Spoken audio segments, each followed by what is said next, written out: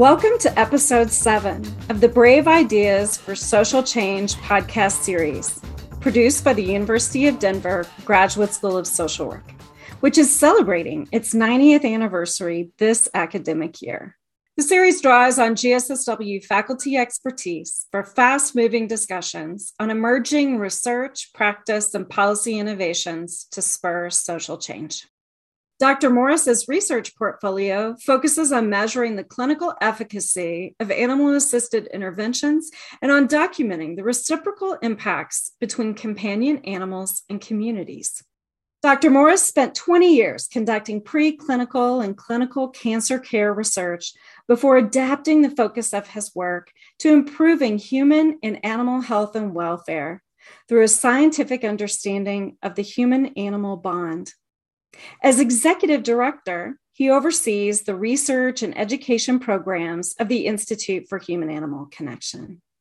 His research portfolio focuses on measuring efficacy of animal-assisted interventions and on documenting the reciprocal impacts between companion animals and communities. The overall goal of his efforts is to improve the health and welfare of both people and other animals within a One Health framework through innovative, in-depth research and education. And we are so honored he is on the faculty and serves in this leadership role. Kevin, thank you so much for being here today, and I look forward to you sharing about your work. Thanks for having me, Amanda. So let's ground our listeners, especially given that they may not be familiar with the Institute for Human-Animal Connection. Tell us about this home for your research and training. Sure. The Institute for Human-Animal Connection works to elevate the value of the interrelationship of human, animal, and environmental health and welfare. We accomplish this through both education and research. Our educational programming includes supporting the Graduate School of Social Work's Human-Animal Environment Interactions in Social Work certificate that students here at DU can earn as part of their MSW degree.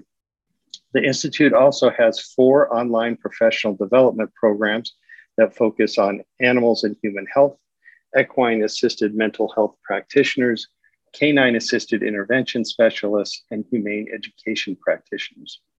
Our research, which is conducted with a wide variety of organizations and academic partners across the U.S., focuses on how our interactions with other animals drive individual and community-wide health and welfare outcomes. All of our research includes students here at GSSW. These students benefit from the opportunity to engage in how a rigorous evidence base is established for human-animal environment interactions and social work practice in general.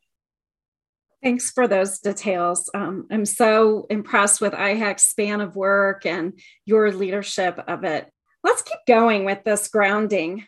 You know, one of the things about social work, we think of ourselves as the people. And yet non-human animals and the environment are deeply connected to the people enterprise, to human health, to human well-being.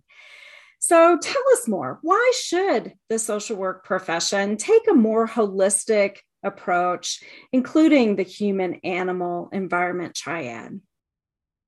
Well, there's a growing body of research connecting human, animal, and environmental health and welfare.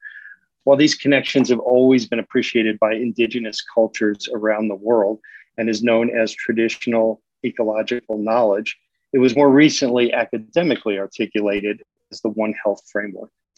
With our partners at the Humane Society of the United States Pets for Life program, we've been researching the ability of programming focused on one component of this One Health triad, in this case, creating access to veterinary care and other pet supportive services within severely underserved communities to also improve human and environmental health and welfare in those communities.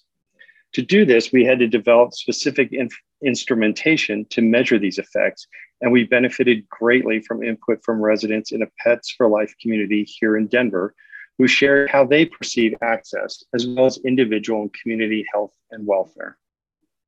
And our preliminary findings from this 4-year study indicate that perceptions of access to both veterinary and human healthcare are increased by this animal-focused program.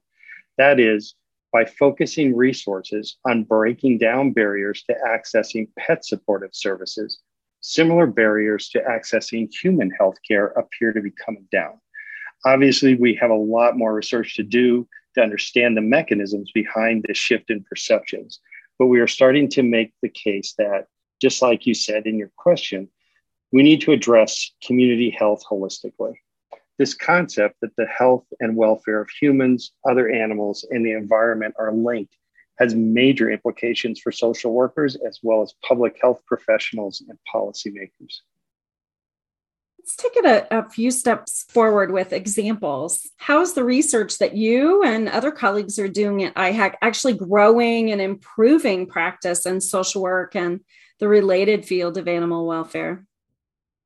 Sure. Our research at IHAC is focused on many of the same human populations that are served by other fields of social work.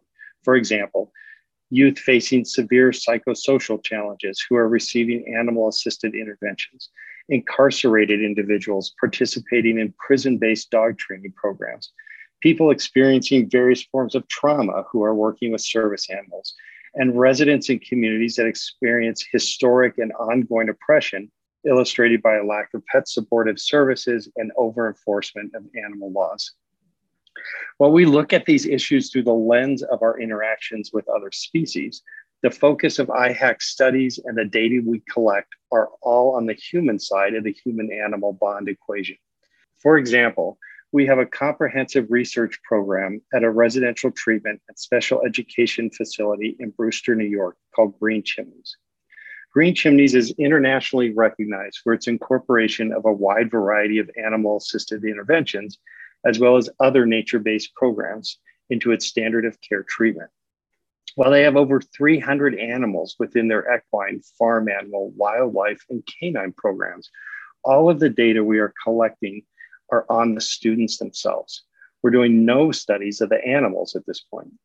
And we're applying some of the most cutting-edge theoretical frameworks in social science, like the 5Cs model of positive youth development, and research technologies like behavioral coding from video recordings, to understand the impacts of animal-based programs have on these student outcomes.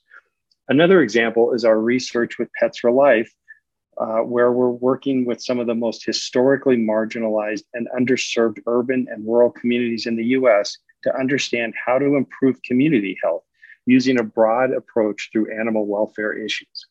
The work with Pets for Life is a model for how IHAC conducts its community-based research, including community participation and interactions with cultural humility and competence. Like all social work, especially at GSSW, social justice is a defining value in our research, both in the populations we are doing research with and the approaches we use in our studies. Kevin, thanks so much for those examples. I can almost just see the research being implemented. I'm also really glad that you mentioned social justice. Not only is this a major focus of the School of Social Work overall, which you referenced, but I do appreciate that this has been a critique of human animal research, and yet that's where you lead from. I would love for you to tell us more about how your research is advancing justice for humans and for non-human animals. Sure. A critical underlying hypothesis for IHAC's research topics and designs is that social justice for both humans and other species, and for the entire ecosystems we all share for that matter, are linked. A need to critically test that hypothesis is perhaps the strongest driver behind our work. Do youth benefit from interactions with other animals? Do incarcerated individuals benefit from participating in dog training programs? Do entire communities benefit from having companion animals experiencing improved health and welfare? And just as importantly, is it ethical to intentionally include other animals in these environments? We assume we don't know the answers to these questions, which allows us to conduct objective studies that often challenge pervasive assumptions.